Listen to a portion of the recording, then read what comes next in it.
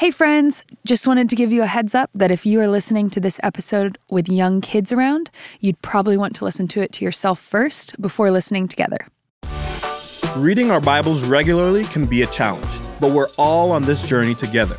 We're praying that this podcast inspires you, helps you better understand God's Word, and builds your faith. This is Join the Journey with your host, Emma Dotter. Thanks for joining. I am in the podcast studio with one of our Courageous Hope leaders, Grace Brower. Hey, Emma. Grace, it's so fun to have you here. Oh, it's fun to be here. We used to serve at the porch together for a little bit, and it's fun to have you here. I would love just to have you kick us off by sharing a little bit of your story. How'd you come to know the Lord? And fast forward, what's going on in your world today? Yeah, absolutely. So I grew up at Watermark. I've been here for probably around 21 years now, but I didn't understand the gospel until I was a sophomore in college. How I tell my testimony now versus how I would have told it 2 years ago has drastically changed. I just would have said I was hard-hearted, found my identity in dating relationships, and all those things. But going through premarital counseling with my now husband, we had some mentors challenge us and say, hey, like, Grace, you say that you've been sexually abused.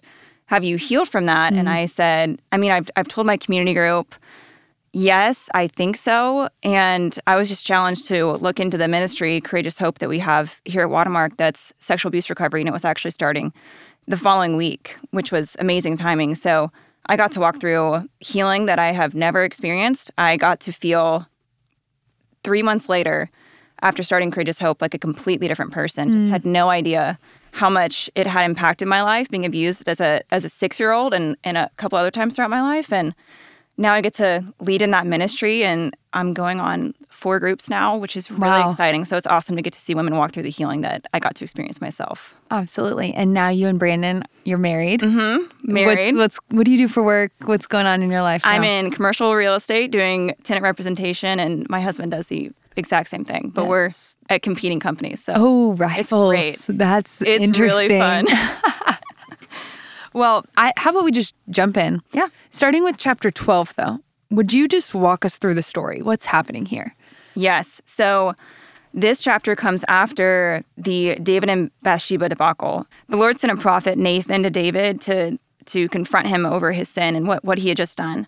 David responded through his confrontation that he sinned against the Lord, and he didn't try to make excuses. He owned what he did. And Nathan replies, the Lord's taken away your sin. You're not going to die, but the sword will never depart from your house. So David then walks through with Bathsheba losing their child that they had conceived while she was married previously to Uriah. And it says that after the child passed away, David went to her to console her, and then she gave birth to a son a little bit later named Solomon. Something that I think is really beautiful about this passage is there's so much chaos going on here, but Solomon means shalom, which also means peace and peaceable. So we get to see how God brought peace into this chaos. And right after that, in verse 24, it says that the Lord loved him, and because the Lord loved him, he sent through Nathan, the guy who was just there, accusing David, casting judgment on David, and sharing the curse that the Lord was bringing on his household, to name this child Jedediah, which means beloved by Yahweh. And that's just amazing to see that the last time Nathan was seen in the story, he is casting judgment on David, and here he's bringing him a word from the Lord to say that I love this child that was born through chaos, which is just so beautiful. And then I think that's an interesting spot for essentially chapter 12 to wrap up, because as we head into chapter 13, we get even more chaos, but God's character doesn't change. So as you look at chapter 13, knowing what you know about chapter 12, what observations did you make? So in chapter 13, there's a lot more chaos that happens. We see a son of David, Amnon, fall in love with his half-sister Tamar. And he is so sick about his love for her that he has a cousin named Jonadab who advises him to pretend to be sick and to convince David to send his daughter Tamar to Amnon to care for him so that he can take her. Something interesting here is that it says that Jonadab was a very shrewd man, and this is the same word that's used of the serpent in Genesis 3. Advising his cousin to pretend to be sick so that he can hurt his sister. It's a good observation. So here we see Amnon ask Tamar then, who comes to take care of him and who is expressing virtue and these good qualities. Serving him, making food. Exactly. We see him say to her, come to bed with me, sister. And this is the same exact words that Potiphar's wife said to Joseph, come to bed with me. But he adds sister, which is kind of manipulative to her, making it a sweet sentence. She refuses him and asks that he would go to her father to ask for her hand in marriage. And this was against Levitical law, but it seems to be one that may not have been followed as much then because she suggested this. He refused to listen to her, and he raped her. And it says that he hated her more than he had loved her. And he proceeds to say to his servant, get this woman out of here. But the correct translation is get this out of my sight. So he doesn't even use the word woman, just degrades her immediately. Wow. And casts her out. So a few more sad things happen to Tamar following this. Absalom, her other brother, sees her mourning, and he knows that it was Amnon. He can tell that something happened. He says, has that Amnon, your brother, been with you? So a couple of things here, just from working with women through sexual abuse, this is a really tough confrontation to have here with her other brother, who is seeming to come to her to console her in a way, because he says, has your brother been with you? But it was not that he had been with her, he had raped her. And then we also It's see... minimizing or invalidating. Exactly. We also see him say, be quiet for now and don't take this to heart. So in case this is not obvious, this is not how to respond to someone who's just walked through something like this. He's silencing her, which a lot of women experienced. I experienced that myself with my own story. And he wasn't caring for her in that moment. And not only did that happen, but David, King David, her father, finds out about this. And he was furious, but he didn't do anything. It says that Tamar in verse 20 lived out her days as a desolate woman. And this word desolate means unmarried and childless, which from a commentary that I read said that this was a living death for a Jewish woman. Right. Her life was over. Her life is over. Yeah, and it's so sad to see her brother then later in this chapter goes to kill her other brother 2 years later. But King David never does anything. So people think through this as maybe David felt convicted because he did the same thing. He took Bathsheba. He took what was not his, and his own son followed in his ways.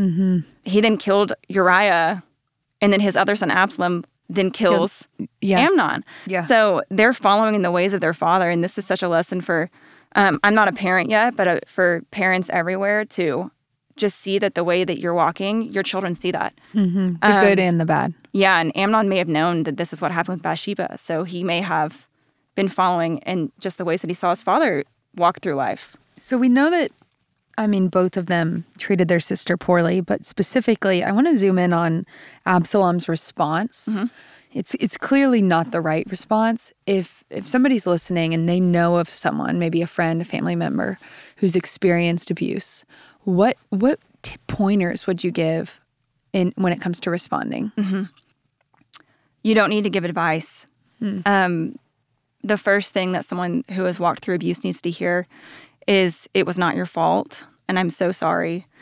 Something that one of the women at Courageous Hope taught me was saying it's okay is not okay. So even helping them with that, of just saying it's okay and walking past it, sit with them, mourn with them, ask questions to them, but don't try to push them beyond what they're ready to talk about yet.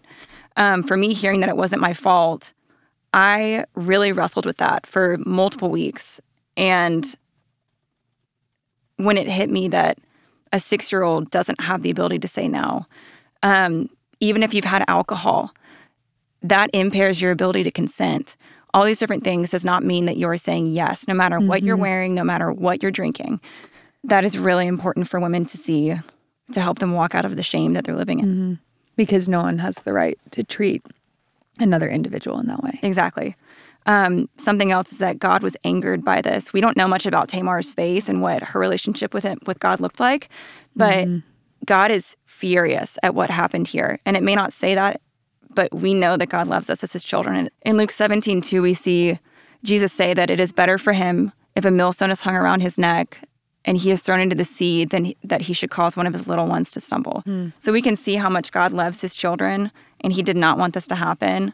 And it doesn't make sense. We live in a broken world, but God promises that there will be justice one day, be it by perpetrators serving eternity in hell or by them coming to know Christ and Christ taking that on the cross for them. What let's as we close, let's speak to the person listening who maybe has experienced abuse and never confronted it. What encouragement would you leave them with? The hardest part of your healing journey is your first step.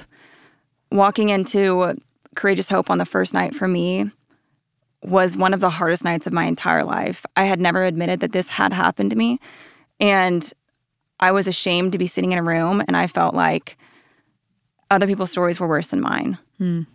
What happened to you has affected you probably deeper than you realize. Satan loves to twist sex and something that God gave to us as a gift between a man and a woman married, and loves to twist it and hurt us.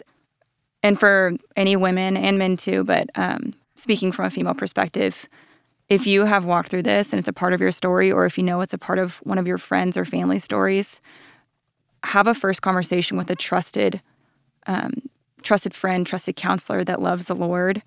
Maybe consider coming to Courageous Hope. And we'll put the link with information on how to sign up in the description. It's Monday nights, and you can jump in this week if you want to. Yeah, awesome.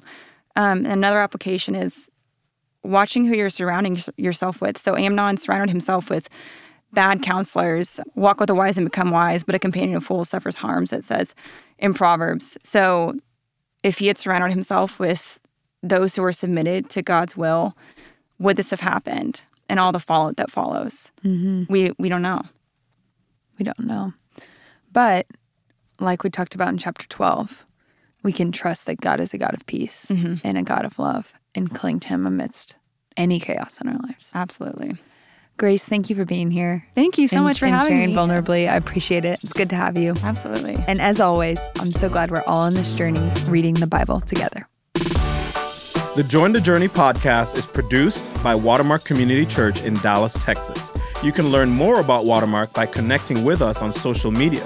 Just search Watermark Church, all one word. And to read along with us, visit jointhejourney.com. And thank you guys for listening.